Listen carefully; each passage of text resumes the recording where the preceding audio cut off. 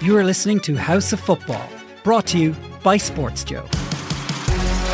Hello, I'm Eric Lawler. Welcome to episode 26 of House of Football and Sports Joe. In studio with me today we have Alan Cawley and Keith Tracy. Great to have the two lads back. We've loads to get through, lads, and we're going to start with last week. Al, we kind of ripped Stephen Kenny's obituary and said he's gone, but it looks like now he's being kept on till the end of the year. Not the end of the campaign, the end of the year. What do you make of all that? Yeah, I suppose when we were discussing it, all the chat and the debate around it was the fact that because of results, it looks like Stephen's time is up. Then we had the press conference with Jonathan Hill and the FEI, and of course they were asked the question, and they came to the decision that he's going to stay on, as you say, till the end of the year. I think it's an awkward one, Eric. Now, as we said last week, I'm for Stephen, but after 3.5 years, all the things we discussed last week about accountability and results, that it does feel like it's coming to the end. But the fact now that he's going to stay on for the 2 or 3 games, I think just leaves him in an awkward position and nearly the FEI. And I just feel, if there was a replacement ready to go, maybe Stephen would have been gone. But the fact that it's still up in the air and the uncertainty around who might replace him, obviously with Carsley and all these kind of names that are being mentioned, maybe that wasn't set in stone for someone to come in. So I think that's why maybe he'll see out the campaign. Plus, I think from the FEI's point of view as well, there's a bit of saving face because they don't want, obviously, Vera just gone from the women's job and had to sack Stephen as well. I don't think the optics of that would have been very good also from an FEI point of view, and they're very image conscious at the moment as well. So I think there are probably a couple of the reasons in my view as to why Stephen has been kept on. But do I think if he was to win the next couple of matches, will he stay on after that? Nothing's changed my mind on that. I still think he'll be kind of gone. Any thoughts on that yourself, Keith?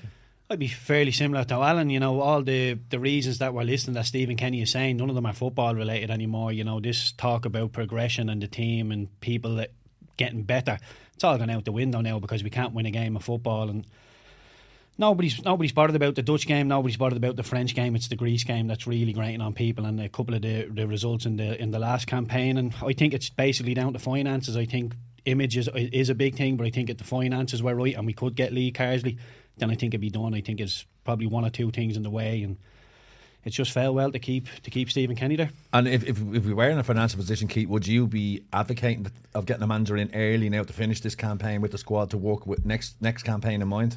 I would be, and that's not to say that I want rid of Stephen Kenny straight away. You know, I don't think he's lost his dressing room. I don't think we're at the point where we need to change straight away. I think results wise, if you're Lee Carsley, if you're Stephen Reid, if you're Andy Reid, whoever it is who's linked with the job, if you want to come in, you want that Greece game, you want the Gibraltar game, because you have a chance of picking up a point, getting confidence going. I know that Dutch away is going to be a big game, but look, in terms of Stephen Kenny, you know, he's been left in there. Is there anything to suggest that we're going to beat the Greeks? Is there anything to suggest that we're going to beat Gibraltar? Not really. So if we could change, I think we would change. It's the fact that financially I think we're restricted an awful lot, and maybe Lee Carsley's not ready yet. The under-21s are in the middle of a campaign as well, so maybe he's saying, give me to the end of the campaign, I'll take the Irish job. It's all ifs and buts, but I think in an ideal world we'd have a new manager in place straight away. Okay. The big thing for me, I think, Eric, if you had at the start of the campaign and someone said Stephen will see out this campaign 100%, no problem, I would have had no issues whatsoever with that. I think the only reason we were kind of having the debate we did last week is because the results have gone the way they have. That was the narrative that's been created, and I just think now for Stephen, and he'll still approach them very professionally and want to do as well, and all the things we spoke about last week in terms of how much he cares and wants to do it, and he'll still feel we'll beat Greece, we'll beat the Netherlands, I'll turn it around and I might get another contract. But I just think it leaves him in an awkward position because he'll be the one preparing the lads for the game, standing on the sideline, yet everybody viewing in from the outside feels as though no matter what he does, he's probably gone. It's a hard one. You mentioned in your previous little ramble there Vera Pauw. Obviously Vera Pauw's back in the news again because of the press conference from Diane Caldwell, who basically threw her right under the bus again, didn't she? She said that she was part of a leaders group. She was supposed to go back to Vera with feedback. She put forward ideas and said all of them were ignored. I suppose I was reading something there that said that Vera's success in her career came about a time when the women's game was changing. So she's very much an old school kind of manager. You know, she's been, the whole US Athletic article was about her directness and all that kind of stuff. And the failure to, like, she's against like lifting weights, which seems really counterproductive when you see the way modern football teams train these days. You look at Katie McKay playing the top level for Arsenal in the WSL. She knows weight training and how important it is. Yet Vera's very much against it. And Diane Caldwell's kind of lent into that, said there was no pre-match analysis of the opponents, there was no in-game tactical planning. Was she right or wrong to go public with all that, Alan, do you think? Or? I didn't like it at all, Eric, I have to say. I thought, talk about reading the room poorly, because I looked even at social media yesterday when and those kind of the break on the different kind of platforms or whatever, whether it's RTE or Virgin or wherever it may be, and you look at the comment section underneath and all that goodwill that has been kind of towards the women's team in terms of pre-World Cup and during the World Cup. I think they've lost an awful lot of that, because when the review was done and everybody felt Vera was hard done by, and we can all have our opinions on that, and that's fine, it should have been left there then. For her to come out and obliterate the manager the way she did, I just thought it was bad form. And again, you have to go back to, that's a girl who, and I followed all the women's games and worked on them all, even going back 2, 3, 4 years, and I was one who actually said I would have played Diane Caldwell, because they sacrificed Megan Connolly to go back into that left-sided centre-half position where Diane normally was playing in the back three, so she was the one that was left out. So it just struck me, as well as the disgruntled player who's been left out. Sour grapes. A little bit of that as well, Eric. And I just felt yesterday in a public forum like that, and I know, to be fair, she's been asked the question and she was fairly honest and upfront, and she'll say, well, I was only answering a question. After that review was done and Vera lost her job, she had won at that stage. Why she needed to come out and do all the stuff that she did yesterday, and again bring more and heap more pressure on the players, and to talk about the fact that we did this in spite of Vera and all, I thought it was a huge lack of respect, because whether you question the manager or not, she's the manager, she makes the decisions, she's the one that will always be labelled as the woman who got them to the World Cup in their first major tournament. That'll never be taken away from her, whatever those girls think. And even in terms of the fact that those opinions that she voiced yesterday, which she's going on her own view of what's going on, we're not privy to what went on in the camp, but where was all these views and opinions back in the game that they qualified against Scotland, or back in the previous campaign? How come they were only voiced now after the World Cup? So I thought it was really bad form. I didn't like it at all. Keith, were you of that opinion yourself? Yeah, I'd be very, very similar to Alan, but the women, I feel like when Stephen Kenny first got the Ireland job, he said, we're not going to play this British style of football, we're going to play football, and he ramped the pressure up. He said, this is what we're going to do. I feel like this is happening again, because Vera Pauw has set the bar really, really high with this Irish squad. And all of a sudden, the girls are coming out and saying, we've done this in spite of her. Right, so what he's going to do next? Get to the quarterfinals of a World Cup. He's going to win the Euros. How are you be going here? And then Jonathan Hill coming out and saying the stuff, we had over 30 one-on-one interviews, some with players, some with staff. I've never been asked in my career, do I like the manager? Wow. Are you happy with the tactics? And a manager says to me they don't like weights, I'd be delighted with that. No weight sessions, no pre-game analysis. It seems like really old school, really simplified tactics. And look, I love that. Maybe I'm a dinosaur, but for players to be wanting to be overloaded with information, why? It's for the player to be like, she questioned everything. Yeah. Everything. Training, everything. Tactics, Like, analysis. you're the player. Fair enough. We played under a lot of managers that some we would have liked, some we didn't like, some we hated, maybe whoever. But they're the manager. Like, I would have questioned a lot in terms of, I'm not sure the way he plays, and do I like that? But I wouldn't have gone public and questioned. I just thought it was like a real. And then in terms of, as I said, reading the room, like, I looked at, like, the general consensus around Vera anyway was she was hard done by. And I always felt, from a footballing point of view, of course she was, because all we ever hear is it's results based. Here's a woman that got us to the World Cup, and then they're coming out with like, oh well, she doesn't fit the culture and the brand of football that we're trying to play with and all. And I'm thinking, like, really, it's your first time you've ever qualified. Like, they've really changed the goalpost. Like, you're all of a sudden thinking, are we going to play like Barcelona now? That's not going to happen. With the women's team as well. I've watched them, Eric, and I think what Vera did, and again, we can argue it and debate it all night long, but what Vera did in terms of her structure and setup was that we were sound defensively, getting plenty behind the ball, sitting in a low block, and trying, obviously, counter-attack from there. In her view, that was her best way and best approach of getting us results, and it got us results. The next thing I always felt with Vera was, if you do want to change and evolve in terms of now how can we go from the low block and being defensively sound to maybe progressing through the midfield and on up to forward areas and creating chances to score goals, she earned the right to be the manager to evolve like that. And had she not evolved like that maybe in the next campaign, then people can question her. But I don't think they could have been questioning her after what she achieved. I suppose it's a reflection on the modern game and the power of players these days. You know, I mean, I know Katie McCabe was at pains to say that, you know, there's this narrative that there was player power going on, but clearly there was player power. Keith, yourself, like you've played over in England for a long time, being involved in many dressing rooms. Were you ever involved in a situation where you knew the players in the dressing room had the power over the certain manager, and because of that, the players wouldn't really be asked, so to speak? I've had it with Eddie Howe. Now, it wasn't to the point where the players were trying to get rid of him. It was to the point where he'd burnt a couple of bridges. He burnt a bridge with me. He burnt a bridge with Dean Marnie. He took us both off against Southampton at half time and sort of gave us a bit of a rollicking in front of the rest of the dressing room. So Dino started taking off his clothes and his kit and just walked past him, started making as much noise while Eddie's giving his team talk. So that was a big challenge straight away. And then he just sort of lost the dressing room a bit. But then the only time I've had anything close to this is, as this was going on, about 2 months later, I'm in the reserves. I'm acting the maggot in training, so I get thrown down to the reserves because of me drinking and all of this. So next thing, I get a phone call from the Burnley chairman. I want to meet you. So I'm thinking, right, this is it. They're going to pay up my contract, or we're going to negotiate something here. But his first words to me, well, the first thing he made me do was sign a match attack sticker for his kid. He said he signed it was a Sheffield Wednesday fan. Stuff done first. So that was the first thing I did. But then he said, how do I get you back in the first team? And I thought, oh, right, wow, what's going on here? And he never said that to me, but I thought something must be afoot here, because all of a sudden they didn't care for 2 months, but now they care. They want me in the first team. Long story short, I think Eddie Howe's mother wasn't well at Bournemouth, living down in Bournemouth, so it was sort of getting told that Eddie's going to go and look after his mother down south. So they were sort of checking with me, saying, like, one of my answers were, well, we need a new manager.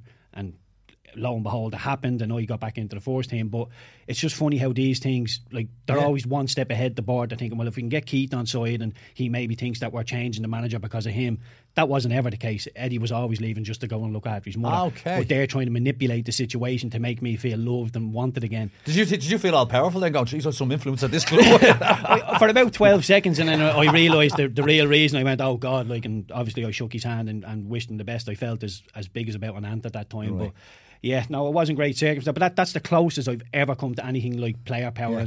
And it wasn't really player power. Like I say, it was his mother was unwell, but that was the closest I've come to a dressing room that wasn't really aligning with the manager. Right, speaking of player power, or the lack of player power at Old Trafford, Manchester United schooled on Saturday by Brighton. A Brighton team who made 6 changes. Like, a lot of their players who would normally play were rested.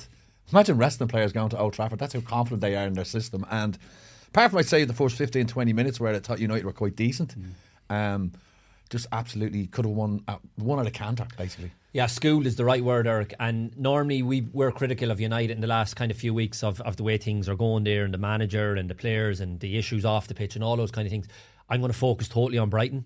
They were absolutely incredible. For a club to go to Old Trafford, a place that was always a fortress, and you'd be beaten before you'd go on the pitch. And it was their first home defeat since Brighton beat them in the first game of the last season in the Premier League. What De Zerbi is doing, Eric, is absolutely incredible. It really is. And I remember Guardiola doing an interview last year, and he called him a genius. And I was kind of thinking, all right, because there's a bit of Guardiola saying things like that, bigging them up, you know, pre-match conferences, bigging them up.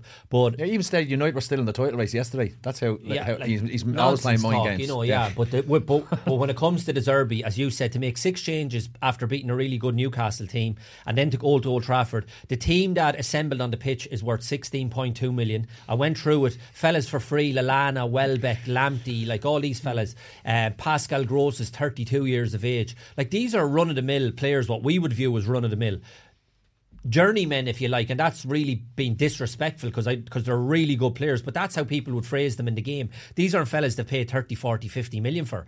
And it was just incredible in terms of how well they're coached. I watched it closely on Saturday, and I've always, like, for the last few years, Guardiola at Barcelona and dominate possession and keeping the ball and almost changing the face of the game the way he did it at Barcelona. But he had the best players in the world doing this. Then Man City, something similar again, the way they play now, but again, spent a fortune, the best players in the world doing it. What De Zerbi is doing with run-of-the-mill players and enticing the team on, It's unbelievable, and to have the confidence. Lewis Dunk is the prime example, right? Lewis Dunk. He looks like Beckenbauer, doesn't he? And Keith would have. He may have played against him, but he would have known Lewis Dunk over the years as your typical carbon copy centre half, old fashioned, kick it, head it. Kick everything in front of you, and I'm sure Lewis Dunk was delighted to carve a career out like that. Now he's with a manager who said he's completely changed his view on the game. He has Lewis Dunk playing like Matthias Sammer at the back. It's unbelievable, enticing fellas on, playing little balls in just to suck them on, playing around them, little passes, breaking lines. Then they're all of a sudden to find themselves on the halfway line in 2v2 situations, 3v3s, creating overloads, and they absolutely annihilated United. It was incredible. And you know who's the best player on the pitch, and you might laugh at this, and I watched him closely, right? And it was incredible. The goalkeeper? The goalkeeper was the best player on the pitch. He had 53 passes in total. I don't think one went astray. And every pass he made was played with a purpose. It was unbelievable how they did it, in how well they're coached, in what De Zerbi is obviously the messaging that he's given them, the belief and the confidence in allowing them to do this.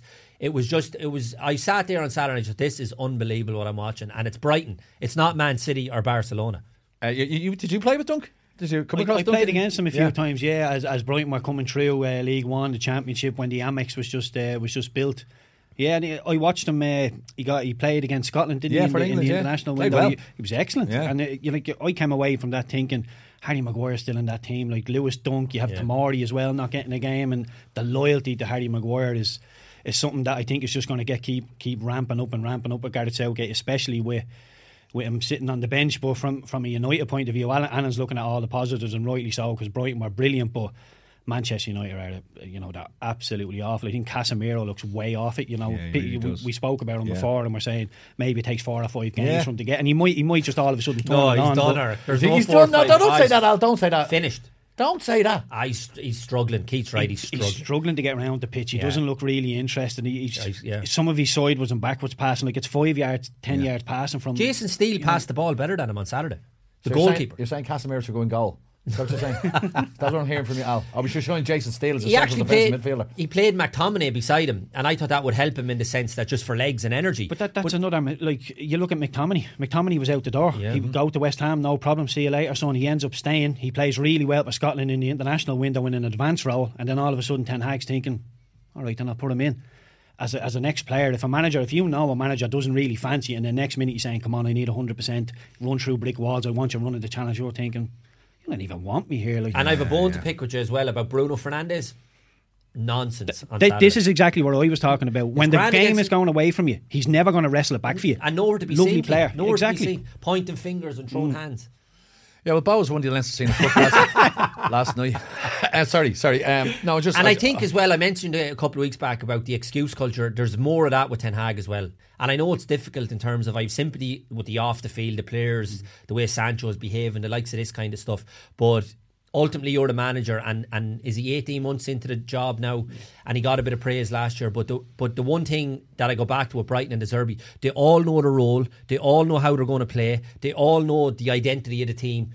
I'm looking at United, and it's a mishmash all over the place. And that can be down to, you can say, injuries and having to pick different players, no relationships being built, whatever the case may be. But Brighton made 6 changes, and they all come in. It was a seamless transition. Every one of them came in, and Veltman. Yeah, we're talking about fellas who journeymen. Well, and that's been so. I don't mean that. That seems respectful. I don't mean that in the harmful way that people say it. Yeah, because they're really good players. But that's how they're viewed in the game. The likes of these fellas. But what they're doing is absolutely incredible. I think what was worrying for me as a Manchester United fan, Keith, when I was watching the game on Saturday, and Ten Hag came out afterwards and he was saying, he was kind of clutching at straws a little bit. Said we were a little bit unlucky in the first 20 minutes. We'd scored 1 or 2 of those half chances. The game could have been so much different. Of course, it's all ifs, buts, and maybes.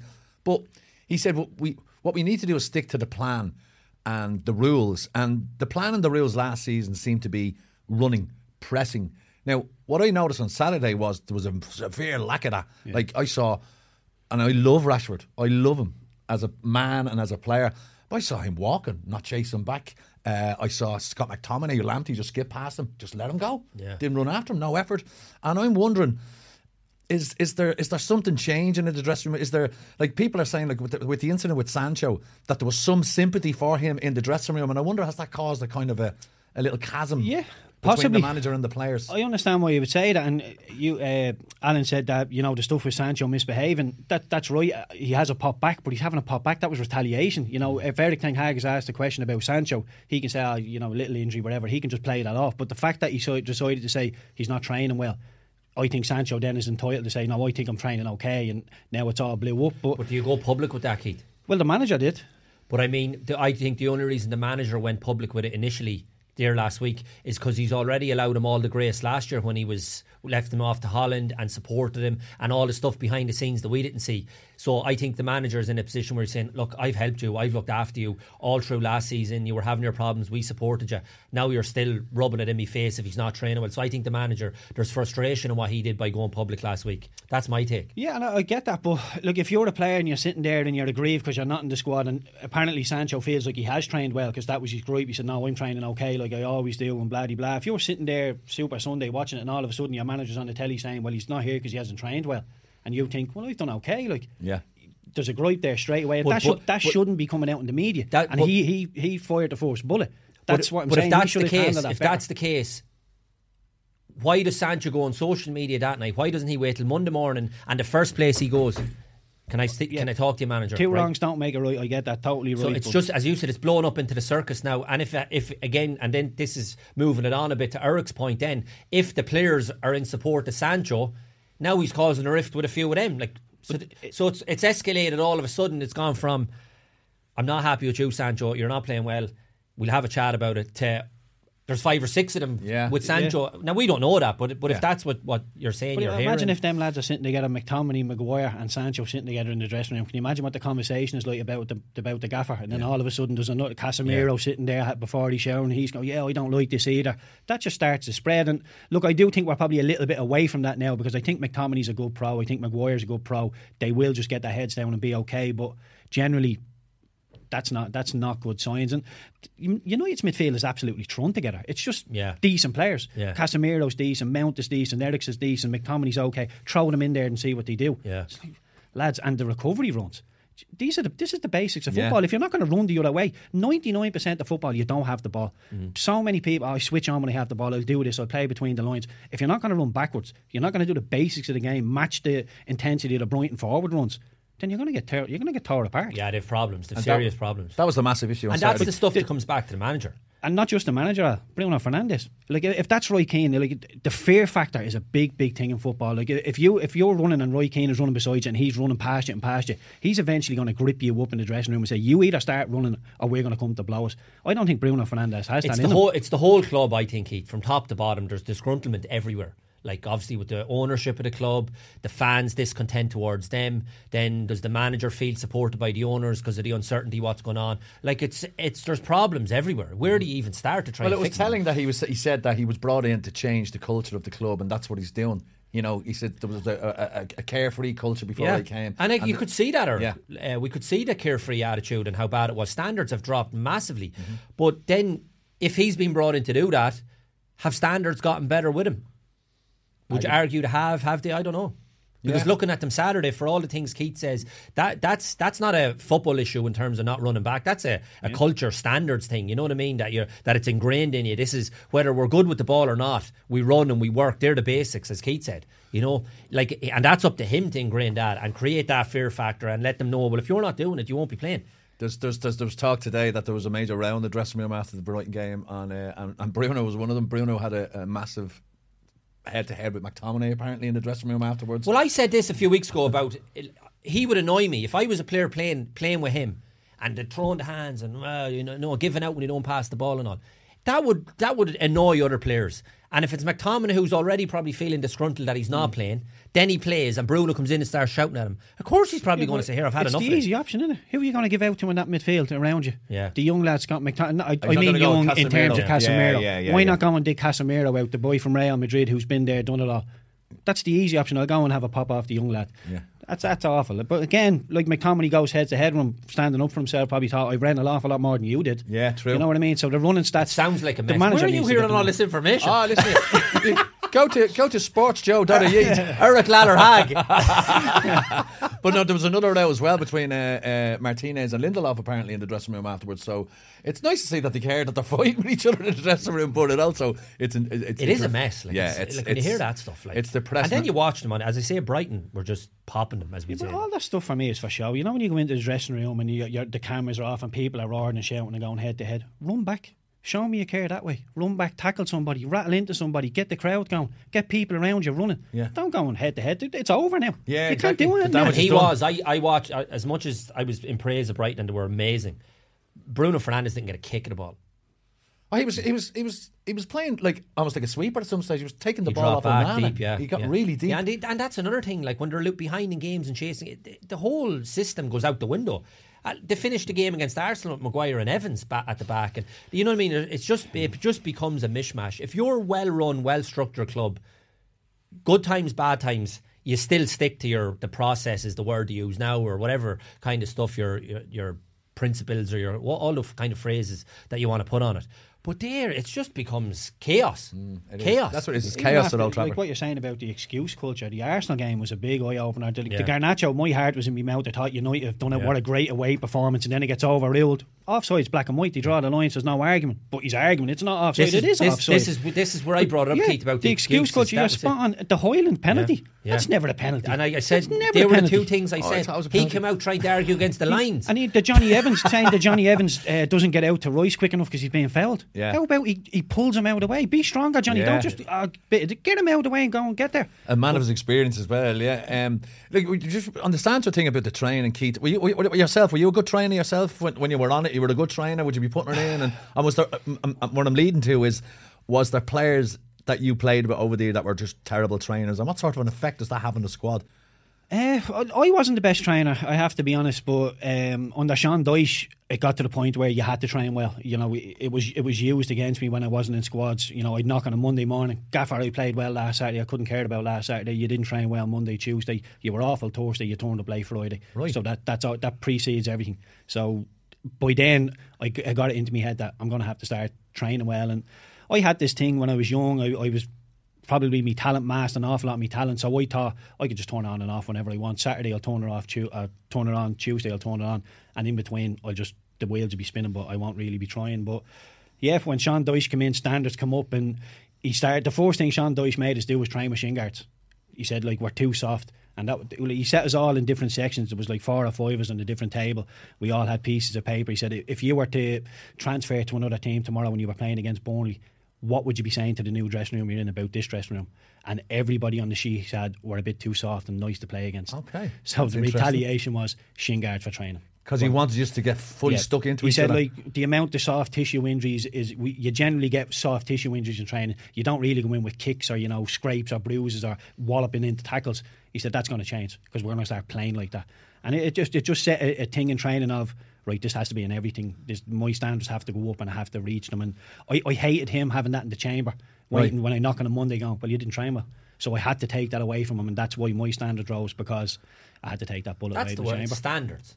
That's the word. That's good management, isn't it? Brilliant management. And that's why Dyche has had the career that he's had, because like he tell you, but he that's everywhere he goes, and he treats every player the same. Yep. I'm sure everyone was treated the same, just because Keith was probably the best ball player, but you might have had a fella who's just the donkey or the at this time to him, I was absolutely useless. I was 2 ton overweight. I wasn't playing well. I was depressed. Eddie Howe had put me into the reserves. He brought me back in, so there was an awful lot of work to be done with me, and he wasn't getting any reward quickly. He had to get me fit. He brought me running through Burnley himself. So in terms of man management and standards, and I think like Kieran Trippier spoke about it before, the way he treated me, Kieran seeing it, and he's like, this guy loves this club, he loves the players, and he wants us all to do well. And when you have a manager like that, you're ready to run through brick walls from him. And like, he never gave us an excuse. He never, like, even if we turned up, we played Bournemouth one day, it was touch or go if it's going to be on or off. The pitch inspection gets knocked back. All of a sudden the game is on. He said, do not.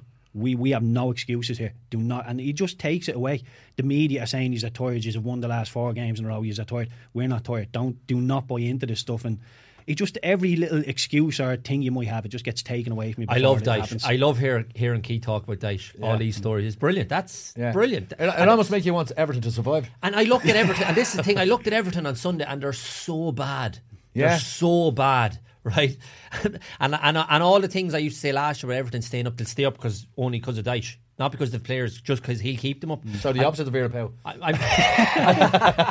I'm looking at them at the moment and I'm thinking, it's going to be a long season for them. It's going to be a long season. But I can't get my head around Iwobi going out the building, the Marty Gray going out the building. They're building a new stadium. Yeah. Like it's really, really big chance that they're going to be in the Championship next season with a new stadium. And like I know Everton aren't great, but I'm looking at the positives of it and thinking they're keeping Arsenal at bay. Defensively, they're starting to get more like a Sean Dyche team. If they had somebody in the middle of the pitch in a Iwobi, the Marty Gray who could travel with the ball, Decore looks like he has a bit. McNeil looks like he has a bit. If you could keep Iwobi and the Marty Gray there. Beto looks like he's a bit awkward. Like he won't score 10 goals. The problem, always injured, isn't he? Yeah, made of glass, isn't he? Chelsea are below Man United in the league. Thank God for Chelsea. They've spent 85 billion in the last 2 weeks. I know Pochettino said post match against Bournemouth that they have 12 players on the injury list, which still leaves about 60 players in the squad. So it's not like they've 14 on loan. Yeah, they're lacking. Like, I know they spent all this money, Keith, and Pochettino's taken over, but are Chelsea now probably worse than they were even last season? 5 goals all they've scored this season. Yeah, possibly. People are saying that they're talking about the positives of Raheem Sterling doing well, and it just seems like a team of individuals. They're thrown together a little bit like United's midfield teams. There's so many different managers been in over the last couple of years, and it seems like it's a little bit of him, a little bit of him, and a little bit of him, and Pochettino scratching around. He doesn't know he has the young boy Jackson up front. He looks like a decent player, looks like he could want to be a Premier League player, but if you want to be in the top 4, top 6 of this Premier League, you need an established striker up there, somebody who's going to get you goals. And there's question marks over a lot of the Chelsea players. They've spent an awful lot of money and they're giving out these contracts, 7-8 year deals. I mean, I got a 3-year deal at Burnley and my fire went out. Imagine getting an 8-year deal. This is 120 grand a week on 8-year deal. Imagine telling Mudrick, come on now, you need to do this. Yeah. I've a guaranteed 30 million over the next 7-8 years. Don't tell me what to do. It's ridiculous. Yeah. How can you give that? And I know it's the FIFA fair play rules. I know they're trying to negotiate the ways around that, but I think that's a highway to nothing. It's an interesting point, that, isn't it? Oh, well, that was the first thing. As soon as it was given, I was like, 8, 9 year, how are you going to incentivise these fellas? That's the problem. Now, they're trying to be clever, thinking that's how we navigate around the financial fair play, and this is the way around it. But on the flip side, you have players then going, I'm on easy and we know what here. players are like nowadays, so I think they're... Now, the only thing with Pochettino, I will say, to be fair to him, I think he's a very good manager, and he's only in the door, so he has to be allowed given time. It's such a mess he's walked into. We were ridiculing them last year on and off the pitch. So imagine walking into that dressing room and there's players in that corner, there's players in that corner. He probably doesn't even know which players are his. Some are out in the corridor. And he's trying to offload fellas. He's trying to see who do I want. He's trying to put his shape on things. So that's not going to happen overnight, Eric. That's a difficult job he has, to be fair to him. I do think he will get it right in time. But what are we, 5 games in? It's never going to happen after 5 games. They're going to benefit, I think, not playing European football. Well, at least then he's more time on the training pitch and do all those type of things. But I think the biggest problem he has right now is seeing who he wants and who he doesn't want. Because as you... and you're making a joke of it there, but the amount of players that they have, it's incredible, really. So, and that's difficult in itself. I'm sure Keith and myself, we've been in dressing rooms where you have the manager might only want 20, but he has 4 fellas who he doesn't want, and they're over there being bad eggs, bad apples, and all. He probably has 20 fellas he doesn't want. Yeah. And then they're all internationals with big egos. And then you're trying to plan sessions, and you have an experienced international stand on the sideline, not kicking a ball, banging on doors and ringing agents, and agents are ringing Poch. We don't see half the stuff that goes on. It's a minefield now, I'd say. It really is. Yeah, absolutely. With the amount of players Chelsea have, there's probably more unhappy than actually happy at the club, because only 11 can play. Imagine trying to manage that. Imagine trying to manage that. Yeah, egos. Oh, and they're the worst. Imagine Pochettino on a Monday morning, the queue outside his dressing room, next. Why didn't you play? You were awful as well. Next. My God, nightmare. Another big incident. Well, not incident, I suppose. Another big talking point over the weekend was your team Spurs with their dramatic comeback against Sheffield United. But come on, you Spurs. it sparked great controversy from the Sheffield United manager, who Paul Heckingbottom said that the referees don't know what they're doing. The modern referees don't understand the modern game. And he was quoted. He says, "What was it?" He says, "We were getting told by the ref just to play long. You can't do it. Wades got booked for handling outside the box, and then you're threatening with another yellow for dissent. You just can't do it." He says, "When I speak to referees, they haven't got a clue about the game." Now, I think probably his frustrations lent from the fact that it was so soon after such an emotional, heartbreaking defeat. But is there any kind of truth in what he's saying, do you think, Keith? I think so, yeah. I think there's so many subjective decisions now. Like there's so many that grate on me. The Rashford penalty against Nottingham Forest, I think that if that's an ex-player, for instance, they look at that and you think, nah, he's initiating the contact there. There's so many of them ones where you're thinking that's not a penalty. And the referees are looking and they're talking about things like, did you see the Arsenal and Everton offside the other day? Oh, yeah, Martinelli. Like, I couldn't get my head around that. Like they said, Beto didn't mean the deflection to go there, but it wasn't a deliberate action. That's the phrase. And that's where the rules and the laws come into it, where we're scratching so it's up our to head. interpretation again, yeah. Well, it's not really, to be fair, it's an actual law, but it was probably a law you didn't know, Keith, me, so basically, did you see the incident? Yeah. So he's trying to go and block the pass from Gabriel. Gabriel is passing into so it Declan Rice. hits him, but the ball deflects straight into Nketiah, wasn't it? Yeah, Nketiah's coming back from an offside position. And to go and score. But because Beto didn't pass it back to Nketiah, it was just a deflection. It wasn't a deliberate pass back or deliberate action. This wasn't like a feather deflection. This was a totally different direction of the ball deflection. Okay, It was going sideways, and then all of a sudden it went up front. And like Beto might as well have passed the ball because it's going into Declan Rice's feet. And you just need the ref to have a look at it and go, no, that rule is absolutely redundant. That's a decent goal. And I realise that's coming from an Arsenal fan, but I was looking at it and thinking, I can't wrap my head around this at all. Like, and again, I think if that's an ex-player, they see that totally different. But I think that's where, in fairness as well, and this is where we get confused as players, and I'm sure the players playing nowadays, and the handball rules and all the different, when it's a rule and a law, but we might want common sense to come into the game. They've taken all common sense out of it, because we always grew up with if the ball is passed back by a defending player to some forward and he's in and score, well then it's a goal. Yeah, of course it is. But there's probably fine print somewhere with a law and a rule now, and the likes of that, it rears its head on Sunday, and we're all like, this looks a bit barmy. Because everyone, Theo Walcott, I think, was in the studio, and Jimmy, and they didn't understand. Like nobody until it was confused. Until it was explained as the rule, and the referee is going by the rule. So technically, he's right. But this is where we're all scratching our head thinking you're changing football and there's no need to be changing football with stupid rules. Just stick to it was fine the way it was. It'd be a great way to get ex-players more work, wouldn't it? Stick them in the VAR booth. And even like as Keith just for that common sense attitude, I'd go into the VAR booth. I wouldn't do the actual refereeing. You know, when you're out of the way, they can't get to you. That's no problem. But I've had enough refereeing that. Oh Jesus! I tell you, there's a Netflix series watching Al Tour Ireland refereeing matches. I'd love to see that. But it's but I think Heckingbottom, to be fair, because I listened to his comments, he was talking about them wanting to play out. Yes. And saying the referee doesn't understand that the reason the goalkeeper is taking his time because he's waiting to see, or they're being pressed or they're not, he's playing. And Spurs have changed their shape as well to counteract what they had been doing, yeah. So he's saying he doesn't understand what we're trying to do, and he's telling me goalkeeper just to boot it up to this. So the referee's been appointed new Sheffield United manager for this weekend.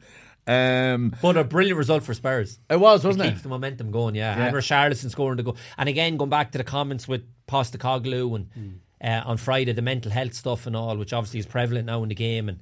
And talking about his own dad as well. Just comes across like a normal fella that you'd sit in the bar with and he'd just talk normally to you, like. Class. Seems a very likeable fella. Class. I can't begrudge Spurs their success at the moment. He's good, isn't he? And the way they play and all. But all you want in the game, the amount of bluffers, you just want fellas to be honest and straightforward and just talk like the way we talk here or whatever, you know. But he's class, Postecoglou. But to counteract that, Ten Hag was honest about Sancho and he's getting all sorts of abuse for it.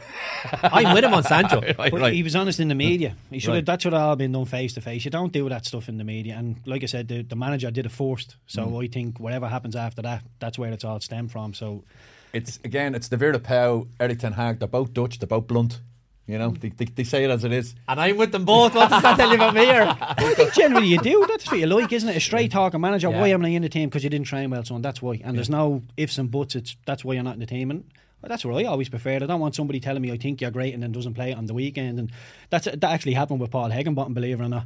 He was the assistant manager at Barnsley under Wilson, Mark Wilson, and I wasn't playing. I was hitting the drink obviously a lot, but I wasn't playing and I was getting aggrieved. And Hecky would always say to me, "Jesus, Keith, if I was the manager, you'd be in my team. I think you're excellent. I think you're brilliant."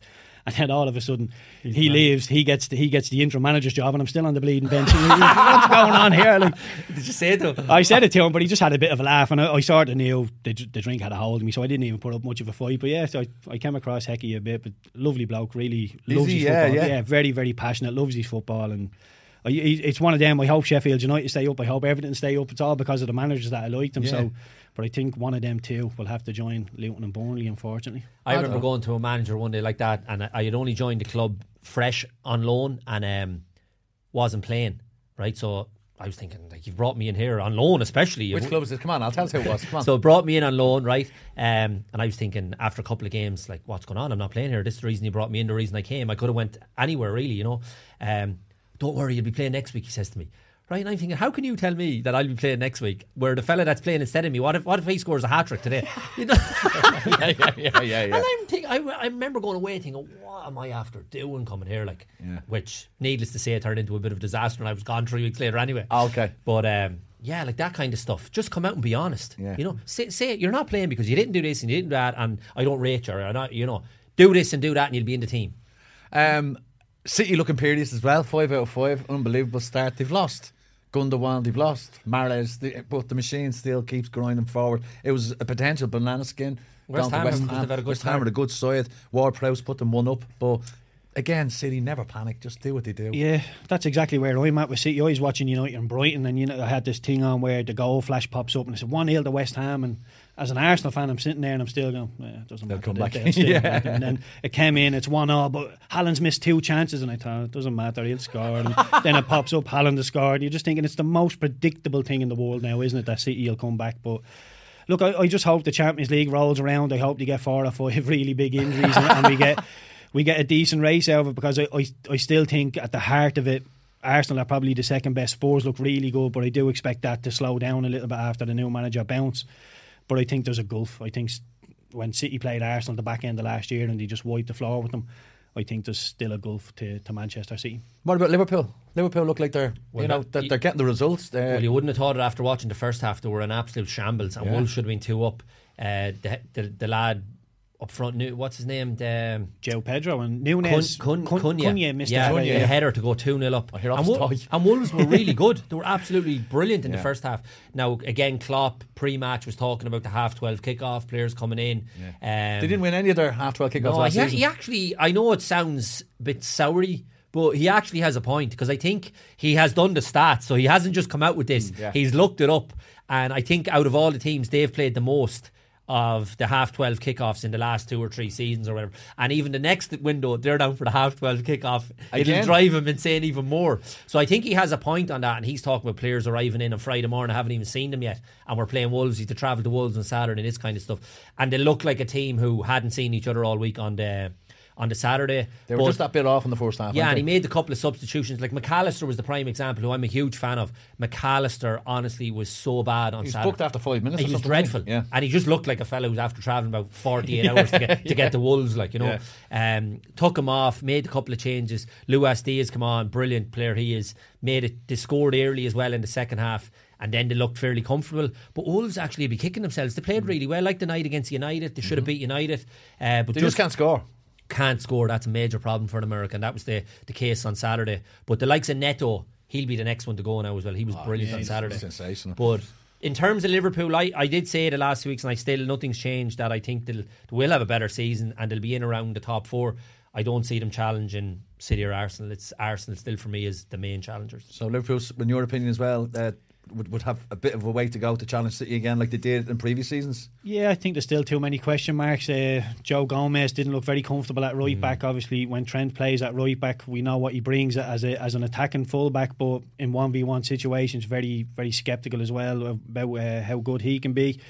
But yeah, look, I do think they'll be in the mix for top 4, top 6, but in terms of actually grabbing the bull by the horns and giving us a bit of a race, I don't think so. Again, I think City they can rattle off 15 wins on the bounce, and I don't think any of the next bunch, like Arsenal, Liverpool, Spurs, I think they'll all take points off each other and could possibly take points off of City, but City can put runs together like nobody knows. And you look at City again, their new player Doku looks sensational. Yeah, and a brilliant finish. He's electric from a standing start. His explosiveness, unbelievable. You watch him. He if you want, like, he's doing it, and everybody thinks, say, like Grealish always comes inside that little drop of the shoulder, and people think it's so predictable. How try and stop that. I remember playing against Paddy McCourt one night, and he basically said, Alan, I'm going to drop my shoulder, I'm going to go inside, but you won't get me. Right, this is what I'm going to do. And honestly, Eric, right, he was toying with me one night, Paddy McCourt. I'll never forget it. I went away thinking Paddy, and he's a great fella, right? Yeah. And I went away thinking, and he was always just dropping the shoulder every time. And you think, I knew what he was going to do, but it's just so hard to stop. So Grealish is the same, and I'm sure people think, oh, well, Grealish always does that, but it's so difficult. Doku actually does the little jink, stands you up, and then bang, gone off a standing start, and he's just, as you said, so explosive. Looks a real serious signing to them as well. The brilliant thing about that is that a total contrast, aren't they, Grealish? So if somebody like West Ham plays a low block and Grealish is running that Q-file and he has to recycle it, they're trying to create overloads, but West Ham are just stuck and not moving, saying we'll just defend the box, bring Doku on. He just when he gets the ball, he just backs Q-file up, banks, manipulates the ball. There you go. Right, it's brilliant to be able to mix that up like that. Two opposite wingers, but really, really good. Another reflection on a club that's really well run and doing their homework and their scouting and all that kind of thing. Like, you know, I know you spent big money on him, but and I said this over the weekend. It's no coincidence. The ones we talk about who are struggling are the clubs that are being poorly managed. The ones who you look at who are all things going fairly well for them are the clubs being run well also. Brighton, Spurs, Arsenal. Yeah. Well, even Liverpool, what you're saying about being well run, like City have let a lot of bodies go. Like when Aguero left, you're thinking, what are they going to do? But they knew they had Haaland coming in the door. They let Gundogan go, and you're thinking he pops up with some huge goals. Who can they get to replace him?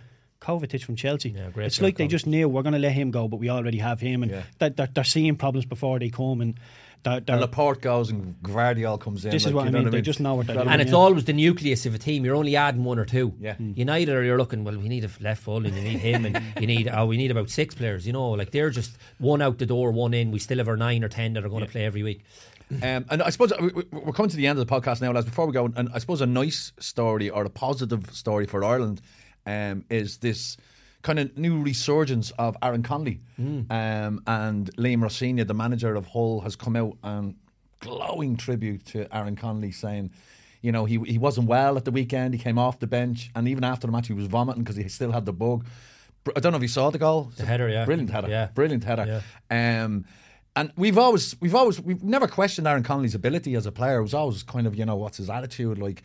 But it seems to me now, he came out in an interview there recently where he said, no, I've knuckled down, I realise, you know, that I have to put the hard work in. And it seems that he is. Let's hope that this is the new mature Aaron Conley, and, you know, we have another exciting player to get excited about for Ireland going forward. Yeah, 100%, because we need all the ones that we can get, Eric. And I suppose when he burst on the scene, that hat-trick against you scored 2 against Spurs, yeah. And everybody was thinking, here we go now, like something like, I suppose, the euphoria around what we see with Ferguson at the moment. But for whatever reason, as you say, his attitude maybe was questioned, he dips off. And that can happen to a young lad too much too soon, and believe in the hype and all that kind of stuff. So you'd have sympathy for any young lad in that regard. But the key thing now is that obviously the penny seems to be dropping. You get a manager who all of a sudden puts his arm around you, talks to you like a human, you feel loved, all those kind of phrases. But that matters massively. And thankfully he's still young enough that the penny hasn't dropped when it's too late, and he's 28, 29. He's still only probably 21, 22, is he, Aaron? Yeah. So he's a huge future still ahead of him. So you'd like to think now, playing at a club where he feels loved, they're all embracing him. The manager obviously likes him, speaks very well of him, Rossignol as well. Well, Rossignol coached him at Brighton at under 23 level. Yeah, so he has that relationship already with him, And that all matters as well, Eric, you know, because he obviously trusts him. So whatever, I suppose Rossignol was probably looking at the decline in the lad and thinking, how can I help him if... Like Heckingbottom, when I get the job, I look after you, Keith, and he shafted him. But Rossignol's looked after him.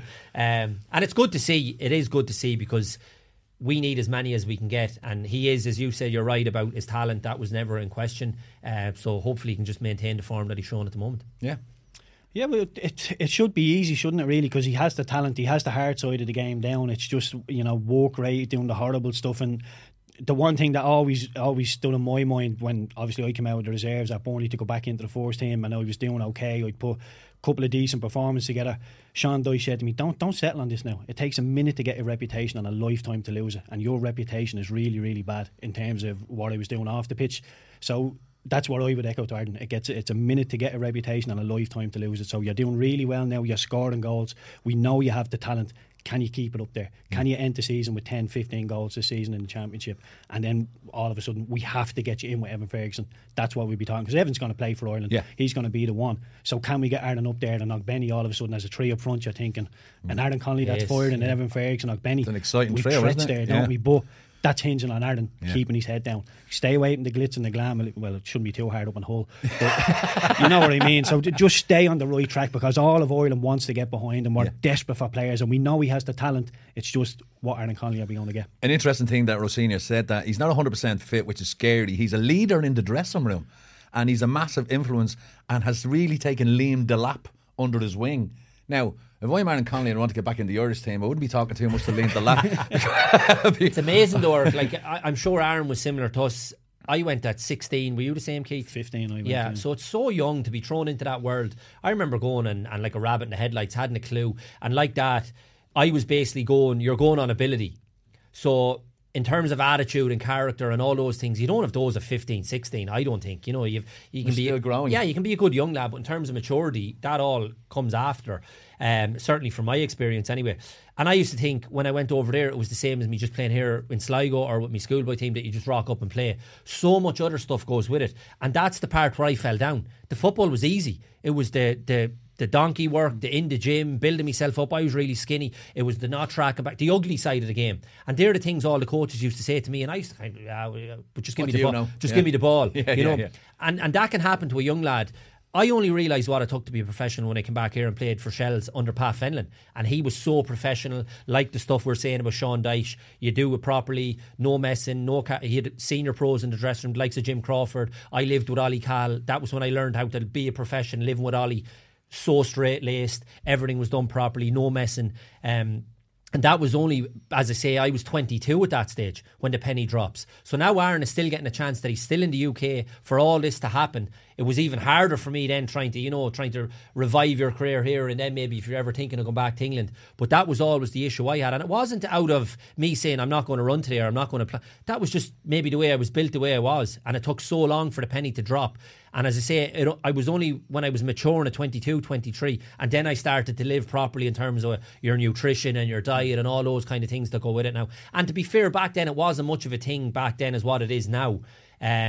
So that's what I'm saying about Aaron, that he's still in a position, a very, very strong position, that his career hasn't fallen so far that it's going to take so much to get him back. He's still in the Championship, scoring goals now with Hull are doing well, at a really good club with a good manager, and hopefully now the sky's the limit for him and he can kick on, as Keith said, that he maintains that form. Yeah, absolutely. Yeah, Aaron Connolly, if you're listening, keep it up, pal. We're right behind you. Lads, that has been episode 26 of House of Football with Sports Joe. I want to say thank you to my guests, Alan Cawley and Keith Tracy. Lads, brilliant chatting to you as ever. You know the story, lads. Like, subscribe, leave us a review. And as I said last week, it's spelled SUPERB. You've been listening to House of Football, brought to you by Sports Joe.